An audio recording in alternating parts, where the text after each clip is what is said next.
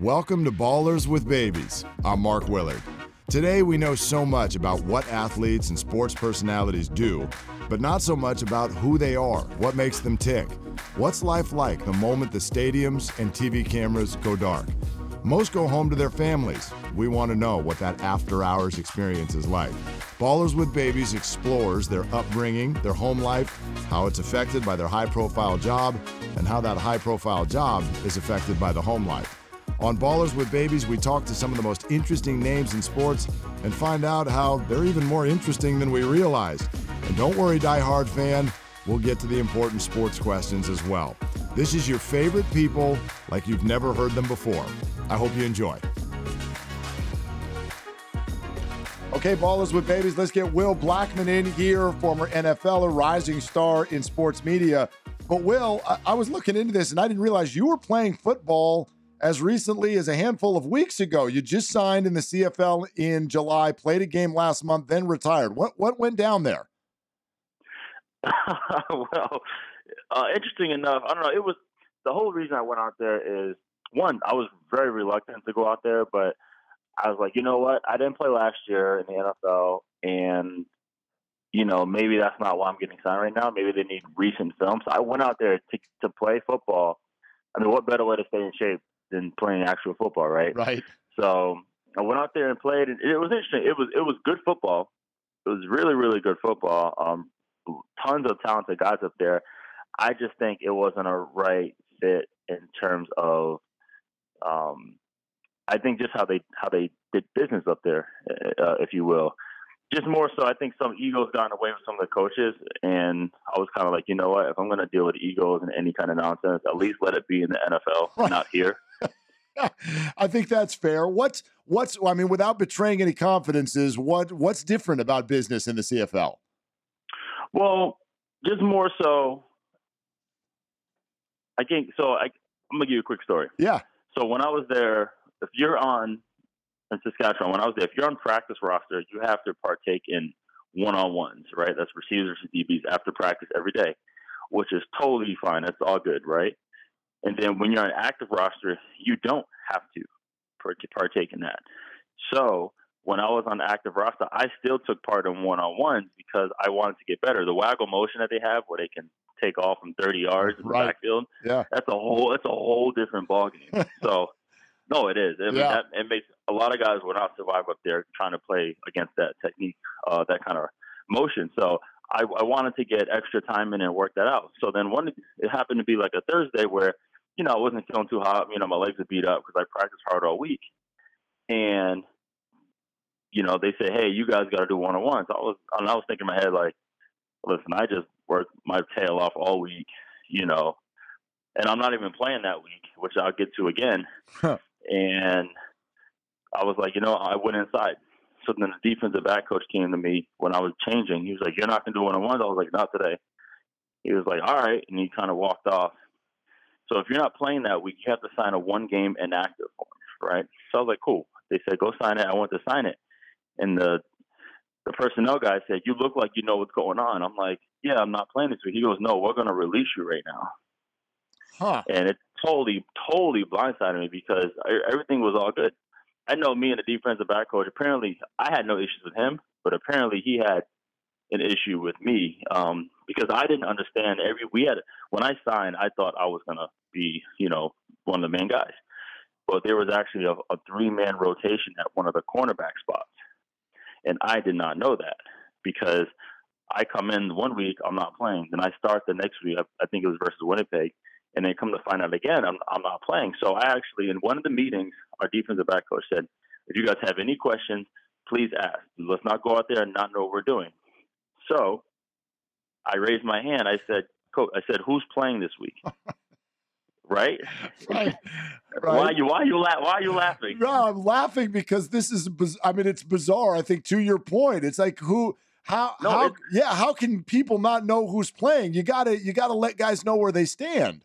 No, it's a mystery. It's almost like they didn't want to hurt someone's feelings. It's right. A mystery. It was a mystery. We're all adults. So I raised my hand in the meeting, in the defensive meeting, not defensive. This is the defensive meeting. I raised my hand and said, Coach, who's playing this week? And he looks at me. He says, you know what it is. Like kind of, took a jab at me. I was like, I don't know. That's why I'm asking, because no one told me if I'm playing or not. He goes, well, if no one spoke to you, then you know what it is. So it was almost like he felt Wow. challenged that I asked him that question in front of the group, which I'm like, we're all adults here. Why can't I ask you? And that's a genuine question. Like, who's playing? And let us, tell the Right. group, like, who's playing. If I'm not playing, am I going to be happy about it? No, but at least I know in advance. So I'm not. So that's what I'm saying, though. So it just became where I was like, man, no one's playing in the CFL for the money, because Yeah. you're not. You're, which is a shame, because those guys put their bodies through madness, and they deserve way more. But they're making a tenth of what we make in the NFL. Yeah. You go up there because you don't have a choice. Man. You know, Yeah. on No. the team, Matt Elam's there. He's a first round pick for the Ravens, but he's on the team. No, he's suspended from the NFL right now. So sorry for that long deal. No. That's interesting. That's the kind of stuff I wouldn't have known. And you're right on two fronts. One, it explains a lot in terms of why maybe your trip up there and that of others was so quick. And two, the exact same thing we talk about in football and NFL and the dangers and the head trauma and everything. It exists there too, without the money to back it up. So I think that's a fascinating story. Will, let me run through your Twitter bio info, and it can lead us to a few different things. So NFL Network now, NFL vet 12 years, Super Bowl champ, BC grad, wine geek, husband, and father. And there's a lot of good stuff in there. Let's break it down with fatherhood first. How many kids do you have? I have two. Or we have two, I should say. Yes. Our son Ryder, he's 7, and our daughter Jade, she is 3. Okay. 7-year-old boy, 3-year-old girl, and then how about your wife? How did you guys meet? It's funny. See, when I met Jermaine Dupri, I believe he was at Def Jam Records at the time. So she was actually a professional singer before she met me. Like, that's what she did. And so we met through a friend. I was living in Florida at the time, and she was back home in California after she had her studio was in Atlanta. And we met through a friend, and I went out there and we talked on the phone for a while first, and then I finally decided to go out there and hang out with her. And it's going to sound crazy, but I proposed in like 4 weeks. Yes. 4 Now, so wait a minute. What happened in those 4 weeks? How did you know? 10 years later, I don't know. You know what though? She just seemed like very, very familiar. Like I'd known her forever. That's kind of how it was, and it's crazy because so I lost my mom when I was 6 years old, right? Yes. And so she came back home to Rhode Island and to meet my family. And my dad pulled me aside. He was like, "Man, there's something about her." He said, "She reminds me of your mom." So I think that's what it was. She had a lot of the same characteristics and qualities of my mother. So I think it was just a familiar feeling, because I couldn't pinpoint like, she's beautiful, she's nice, she's a great cook, or I think it can go on and on and on. But it was just something that was familiar. That's fascinating. And then what about the wine? I'm a big Pinot guy. I'm pretty easy to please, though. I'm not stuck to that. What's your go-to? Lately, I've been on the sparkling wine train right now. Sparkling wine. Yeah, so anything champagne, prosecco, Okay. Moscato. Yeah, I've been all over the sparkling wine right now. I'm kind of all over the place. I wrote wine in there because I study wine. I actually went and got I got a level 2 certification from the Wine and Spirits Education Trust. Okay. It's like a low, like a very low level sommelier.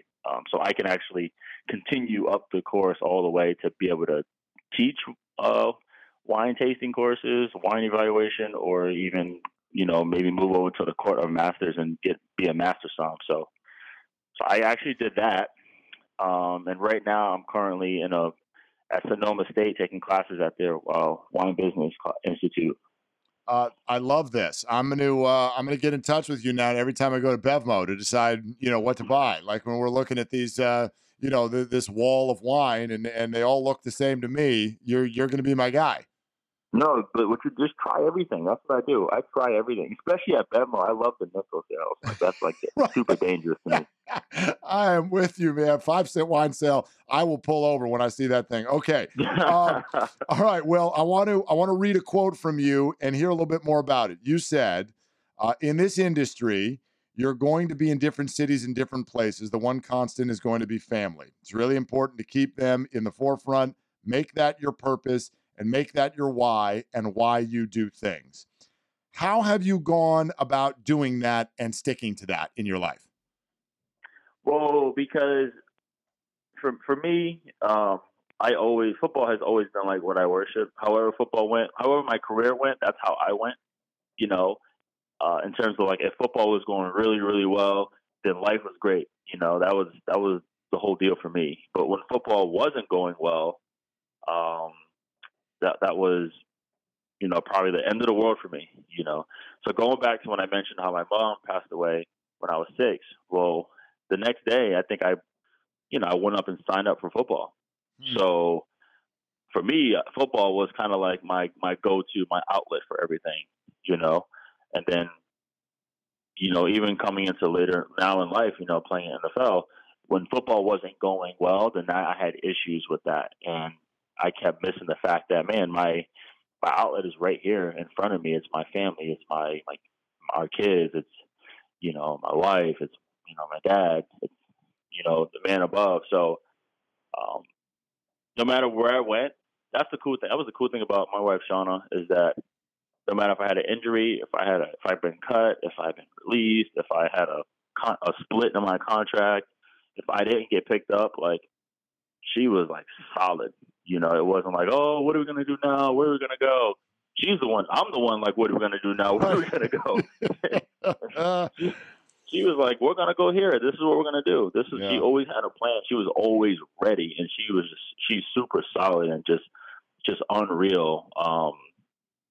That's what I mean. She has never changed. My kids, they have never changed. Whatever's going on with Daddy, they were ready to roll with it. So that's what I meant. Is like you're gonna be on different teams. You're gonna deal with different personalities. Every team is gonna do what's best for the organization. So it's gonna continue to go on with or without you. That's just what it is. You mentioned, you mentioned. So the day after your mom passes away at age 6, it was the next day you signed up for football. So do you tie those two things together? Like, are they related? Was one what caused the other? I think one was just kind of like once I played football and I was good at it, and it got to the point where no matter what I dealt with in life, once I went to play football, I can, they said check your baggage at the door. I can leave I can deal with the worst crisis and still play well. That's kind of was my whole deal, my mindset. But once I was not playing well, then I had nowhere else to go, and that took a toll on me because football was my go-to. That was my healing. That was my medicine. So that was the deal. Yeah. How did you keep going in that time? You're only 6 years old. What was the challenge like? You know what? I had my older brother Leon, my sister, and my father, and then we also, like, my grandma. She lived with us too. So my dad just went to work, and he kept busting his tail and working really really hard, and and we had everything we needed. We didn't live in the greatest area, but I didn't know the difference because we were good. We had a house, we had food, I had toys, I had video games, I had friends. I had clothes I wanted and the shoes that I was able to get. So for me, I still had a great childhood. My father was a amazing father, amazing parent. Still, so family. Once again, this same concept. Family kept me going even then, and I don't realize it until now. You talk about having a great childhood. I know that coming from Rhode Island, you have often spoken of feeling like an underdog. That getting out of there was hard. Why did you feel that way? Well, I mean, not to state the obvious, we are in the smallest state, in the country. So I knew no one came to watch us. No scouts came, college scouts, that is, and no, recruiting websites and none of that. But my father and I just took it upon ourselves. It wasn't such a huge mission, like, oh, they're doubting us, because I I never cared what anyone else thought. It was more so like I have a plan, I have a mission for myself. So I remember we went to a Holy Cross camp, Holy Cross college camp, and I did horrible there. I think I was about 13 years old, did terrible. And I was like, man, this can't be it. I know I'm a good player. So then my brother was a student at the time at Boston College, and his roommate was a graduate assistant. So he's like, hey, your brother might want to check this out.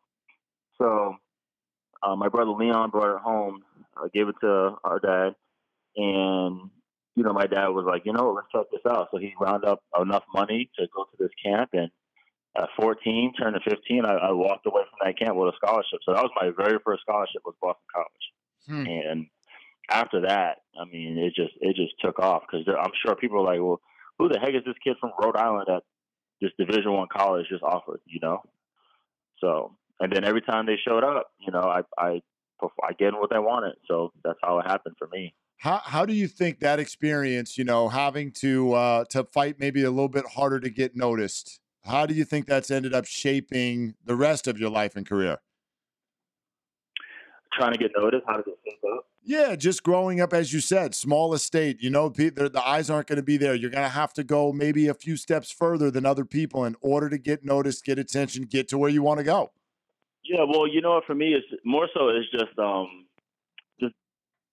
if someone asked me what's one word that can describe you, and I always thought about this my whole life, and it wasn't until recently I was like, for me it's resilience, because I have dealt with, I can deal with anything, and I always find a way. A lot of, like, right now they say what the average year in the NFL is two and a half years, right? Yep. A lot of it is because where everyone gets injured, the injury rate is 100%. You're gonna get hurt. So the issue is guys' mental state after they get injured. You always hear, I don't want anything to happen to my knees. Like, don't touch my knees. Don't touch my knees. So when guys tear the ACL, blow their knee up, whatever, they're done, or they come back, they're not the same, or they're not confident in their abilities. And for me, when I tore my ACL, I remember laying on that turf against Minnesota at the Metrodome at the time, and just laying there like, damn, dude, I'm going to be slower. I'm not going to be as athletic. And so for me, I was like, however, there is a way. There's too much medicine. There's too much research. There are too many trainers out there. So for me, I was always really optimistic on what I thought. I knew there was a way, because I always thought I am not the only person in the world who's in this position. I'm not. Someone else has came through. Someone else has, went through trials and triumphs. So that was my whole thought. So I feel like no matter what it is, I can. There's always light at the other end of the tunnel, no matter what it is. By the way, there's so many torn ACLs, and I don't know if I've ever asked. I talked to a lot of athletes. I don't know if I've ever asked any of them this. What does that feel like? Because I know it's a serious injury, but there are also probably more painful ones than that. What is it like? Well, yeah, because there are some where I had a teammate. I think Jordy Nelson and Brett Swain, when they were in Green Bay and they tore theirs, they got up and walked off the field. Right. Because you can tear the ACL and it's not really that painful when you just do that ligament. For me, I actually tore my lateral meniscus, and I did some cartilage, and I had like a partial dislocation and a bone bruise. Oof. Yes. So my sugar honey iced tea hurt. That thing was brutal. Oh, yeah, that was the issue for me. So it wasn't so much of trying to come back from just the ACL, which is another situation. If we have time, I can tell you about that. Sure, go right ahead. Yeah, so okay, this is gonna be crazy. So I had my surgery in Green Bay, right?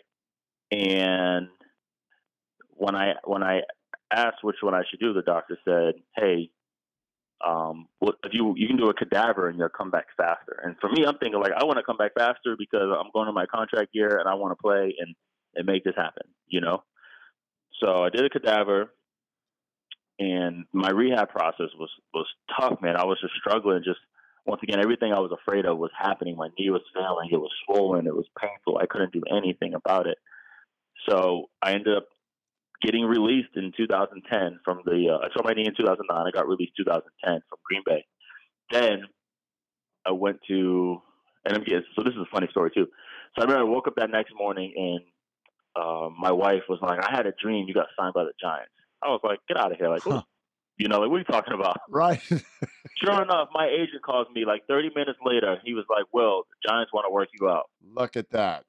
I said, get out of here. Look at this. I have a prophetic wife. Hey, you know what? You know what? Most of us do. And I don't, I don't. Yeah, a woman's intuition is everything. I'm telling you. Yes.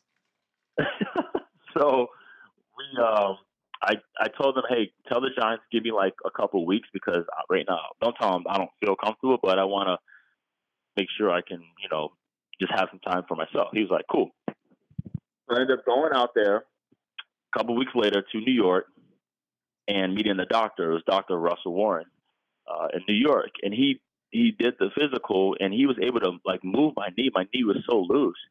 He was like, this may be a failed physical. Like I have to do some other tests, but my knee was that loose. Mm. And he's like, you know what? You're okay right now. And if you feel good, I'll let you work out. And for some reason, that day, by the grace of God, I worked out for the team and I ran really well. I felt good, no issues. So it was meant to be. And at the time it was Dave Gettleman, who was the player personnel guy, and Jerry Reese was the GM. And I ended up signing with them. But I got the report from Dr. Russell Warren that my ACL technically was put in wrong, right? It was put in too vertical, I believe. Also, in an athlete, you don't want to do a cadaver because you want to do a patella tendon graft because that's stronger. That's more for performance. A cadaver is like, I don't really need it, but I just want an ACL in there. So I was dealing with that. And then towards the end of that season, once again, I went back to how I was. My knee failed. I actually lost complete function in my left leg. Like everything shut off. I had so much pain, like my leg just shut off. So people ask me why I always support the Giants and Herald. Not only did I win a title with them, of course, but when I signed with the Giants, they said, because you have a pre-existing injury, you have to sign a waiver, meaning we are not responsible for your knee. I was like, cool, I just want to play football. That's it. So when the season was over, I met with Dr. Russell Warren, Ronnie Barnes, and I think Coach Coughlin was there too. Ronnie took my waiver and he ripped it up. He was like, you need to get this fixed. Oh, and it was Byron too, one of the athletic trainers. Okay. You need to get this fixed. They ripped up my waiver.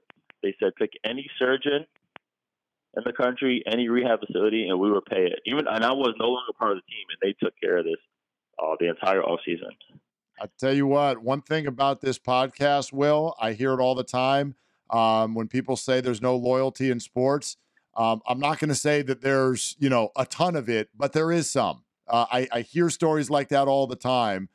There are professional sports teams who do some good things to people sometimes.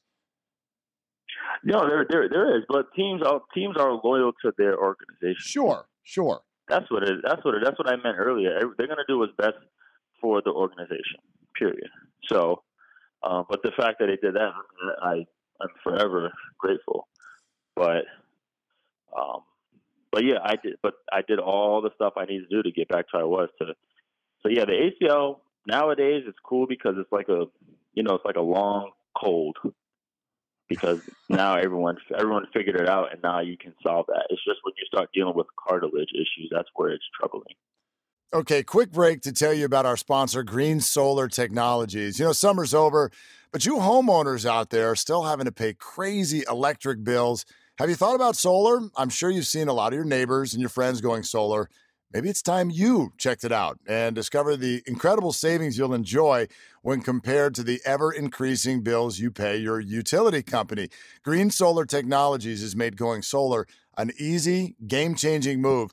Call my guys at Green Solar today at 310-893-0099 to find out if solar makes sense for you. I bet it will. Call 310-893-0099. That's 310-893-0099. Also, GST is growing like crazy and is hiring new ambassadors where, with very little effort, You can make a ton of money. To check it out further, ask your solar advisor at the 310-893-0099 number or go to greensolartechnologies.com/ambassador for additional info. Continuing with Will Blackman on Ballers with Babies, I want to hear more about, is that the only time your wife has done the female intuition thing, or is this a repetitive story in your house? I mean, it could be anything. Right? Yeah, no, she's always right. That's what it is. She's always right. So I just listen to her. I think that's a beautiful thing. I want to ask you this, Will. Is the NFL, pro sports in general, our society right now, is it set up for athletes to also be family men? Say that one more time. Is professional sports set up for athletes to also be good family men? That's an interesting question.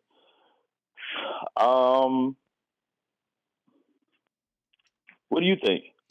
Well, I tell you what, I can only speak so much on it because I wasn't a professional athlete. Right. But by the same token, I do feel like there's a culture there that at times will make it tough. And it's not simply the temptation and the things that will come at you guys. We know that. And that's been there for years. That's been there forever, and that's never going to go away. But I also even think, like, I get, yeah, exactly. I mean, right, there's a lot of money. You guys are, in shape. They get a lot of attention. I get that. So that's difficult. But the other side to it, I mean, it's one of the only jobs in the world that, for instance, let's say your wife's having a baby, and all of a sudden they're going to look at you funny if you miss work. That's bizarre. But in pro sports, it's you guys would be criticized if you missed a game to be there for the birth of a child. No, we've been criticized if we missed the birth of the child to be there for the game. Right. I mean, if you're in due time, you try to do both. I don't know. I'm telling you, I'm really stumped. I mean, how have you done it? How have you done it? I mean, that's a better question. Yeah. Listen, it depends on because especially now, I would say no because the league is getting younger. So it's not the same anymore where it's about family, it's about, relationships, what have you, or parenthood. Just these guys are getting younger, so it's a more you have guys in the league who are 21, 20 years old, 22 that aren't married yet. I remember when I got drafted to the Packers, yeah, I was 21, but I had nothing in common with anybody. You had Brett Favre who was there with a family. You had, Donald Driver had a family. Aaron Campman, Kabir Bajra-Biamila, Brady Papinga. I mean, there was tons of guys there who were way older than me who had families. So and now it's different. Leaving the Redskins, you had a bunch of young guys on the team who didn't have family. So I think more so family. I think they do a good job of celebrating. I think like fatherhood in general. I think that's where they thrive doing that. I see a lot of guys nowadays, especially on social media, just expressing themselves on being good fathers and good parents. So parenthood, yes. Yeah, I get what you're saying. And then I also wonder, what about the bond within a football team? You hear the phrase often, football is family. And I do watch a lot of players as they get into retirement. And it seems like in this sport, maybe more than others, there's nothing quite like the bond that football players share. So do you agree with that statement? And what's your experience with it? Football is family. Football is family because it's like once you're in it, then you can relate to everyone else. It's something that we all have in common. It's like a fraternity, a little cult, whatever you want to call it. Like once you're in, you're in. And we all do try to take care of each other. That's why every game you see the whole jersey swap. It's like you watch a boxing match and the two guys are, destroying each other the whole fight, and then at the end they shake and hug. You're like, damn, dude, that guy just tried to take his head off. Same thing in football. Is that there are very few guys who are actually trying to go out there and hurt one another. Yeah, you want to give him a good shot and make him feel pain, but you're not trying to end his career. And then afterwards, right, we all come together, and you see guys meet in the middle of the field for prayer. You see guys taking pictures. You see, my wife used to sit in the front row, and I would bring my friends over who we all knew each other, and they meet her, or I meet their spouse, and switch jerseys and whatever it is. So at the end of the game, it's all, especially in the off season, we all hang out, we all work out together, we all trying to help each other achieve. So that's the majority. I know that you run a local football camp for kids in Rhode Island. How long have you been doing that? We have been doing this, I want to say 4 years now. 4 years? I think, yeah, this year was the first time we actually did a combine camp. I have a free youth camp that I do every year for ages 7 to 14, I believe. And, yeah, 7 to 14 exactly. And then this year is the first time I added a high school combine camp. And I invited colleges there to pretty much bring home what I was able to experience. And that's to be recruited to get noticed. And I know you live in California, but I imagine it was important for you to do it back in Rhode Island, right? Why did that mean so much to you? Well, I think it was my duty to do something back home, but I wanted to do it in the way I wanted to. People are like, why did it take so long? Well, I talked to many people, and everybody was in it for the wrong thing. Everybody wanted to be profitable, wanted to make money. I could have easily thrown a camp out there and let somebody else run it, but I wanted to be hands on. I wanted to find the right people to help me, and I did. I found Deb Weinrich, who she actually used to be a beat writer in Warwick when I was at Hendricken High School. So she's known me since I was 13 years old, and she got into the whole, marketing and PR industry. So it was a perfect situation. And she's type A. She gets everything done, and she doesn't take any nonsense. So she's perfect for that. So it was extremely important to bring home what I went through because there was nothing there. You had guys training, you had guys camp, but I'm like, man, I probably have the most resources to help anybody, any high school kid in Rhode Island. So, it was really extremely important to me, and in my heart to get this done. You're working with young players. Are you seeing them start to move away from football, as we often hear, because of CTE fears? You know what? I think it's different, man. In some places, that's just all you know. That is what it is. It's kind of, I lived in a lower income area where, yeah, we play football, man. We're not worried about that stuff. That's CTE's been around forever. That comes with the territory. That comes with playing football. So I think now it's more aware, where people are like, man, parents are not letting their kids play football, which is totally fine. I totally get that. I'm not going to force my son to play football at all by any means. If he chooses to play football, that's 100% his choice. Obviously, he'll know the risk before he actually makes his decisions. But I do see it. But for some places, that's just what it is. Football and basketball and soccer, they're way less expensive to play than it is to play like hockey or something else because, everything else is equipment-wise is more expensive.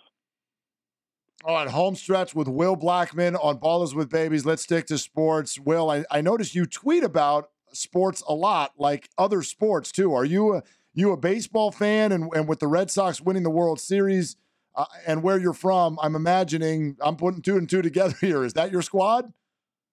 Yeah, it's funny because I watched baseball, I watched the Red Sox, but then it wasn't until I got to college,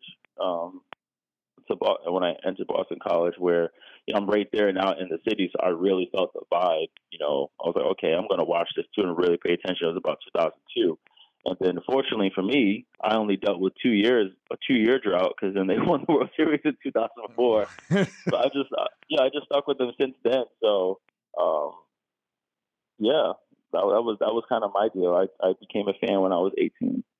And I wonder if you can help Dodger fans out. They're upset right now, and there's this debate going on because expectations are very high for a team like that. How should fans feel about a year when their team goes to the championship round but loses? How should they feel all Yeah, year? like is that a successful year or is it a bad year? Something in between? How would you put it? No, it's a positive year, but then it's just like, well, we're close. Well, we don't know what's going to happen next year free agency wise, but we're close. We're still here. You know, it happened with us in 2007 when we lost to the Giants on a last second overtime field goal to go to the Super Bowl. Yep. We had such a really good team, and we're like, okay, we lost. It is horrible. It's brutal because we should have won that game. And we're like, okay, we got everybody back next year. We're going to be just fine. And then that's when the whole Brett Favre and Aaron Rodgers thing went down. So then Favre is out. Yes, we're happy with Aaron Rodgers, but then, you know, he struggled a little bit the first year and then caught his win the 2009 and then went to the Super Bowl in 2010 and won it, you know. So, yeah, well, once again, it depends on what happens with free agency. I know Kershaw said he doesn't know what he's going to do yet. Right. You know, which is a big deal. So, yeah, you just have to just look forward to next year. You can't do anything about it. It's over. I'm easy. I move on things, man. If things don't go well, I'm like, all right, dude, it happened. Like you said, like I told you earlier, I'm resilient, man. I can handle whatever. No doubt. Hey, take 30 seconds and describe Aaron Rodgers as a teammate. He is a jokester. He's fun. He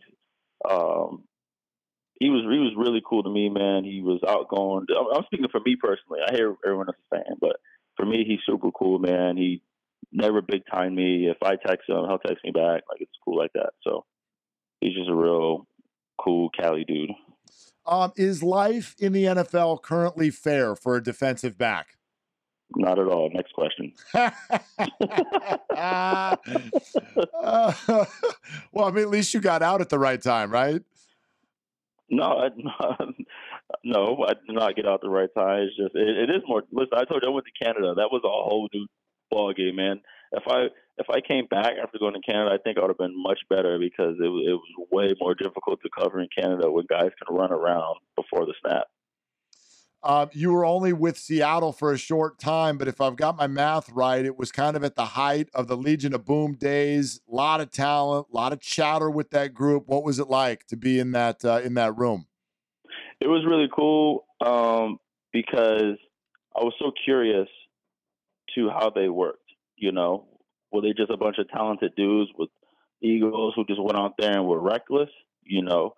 Or did they actually put in the work? I was fortunate enough to play with Charles Woodson, who was extremely talented, obviously, but he put in the work. He actually studied extremely hard, which was so cool to see. But when I went to Seattle, Coach Chris Richard, who was the secondary coach, first of all, he had such great command of the room. All these personalities, and they all listened to him. And I think from Coach Chris Richard, I learned more football in 6 months than I did my first 7 years. Wow. Just situational football, understanding formation, understanding concepts, understanding just everything about the game. And that's how Richard Sherman thought. Richard Sherman was brilliant. He is brilliant. And Cam Chancellor was brilliant. Earl Thomas, you know, he's brilliant too. So they had this great chemistry in terms of having football smarts with the athletic ability, also with the confidence. And it was just cool to see. It's funny because I never really played defense because I was just primarily a returner until I left Seattle and went to Jacksonville. I became a starter, and I think that helped me. That little stint I had in training camp with them helped me a lot just to boost my career because I really understood how to play football. You just can't go out there and try to use your athletic ability because, yeah, you're athletic, but once teams find you out and they start scheming you up, then that's when you're going to have issues. Will, an absolute treat to have you on the podcast. Really, really appreciate your time. Thank you so much for doing it. Oh, I appreciate you, man. Thank you so much. Anytime, man. Let me know. All right, now that you finished another episode of Ballers with Babies, and I thank you for that, I want to invite you to search for and listen to the History of Stand-Up podcast with host Wayne Fetterman. You know Wayne. He was in Curb Your Enthusiasm and Step Brothers. Look, I watch Comedy Central all the time. You ever look at the booming stand-up comedy industry and ask, when did this start? How did this become what it is? The history of stand-up tells the story, from vaudeville to Netflix. Each episode features special guests like Judd Apatow and Julie Seabaugh. It's really interesting. It's a bunch of comics, so it's really funny as well. Check out the History of Stand-Up podcast on CastBox now.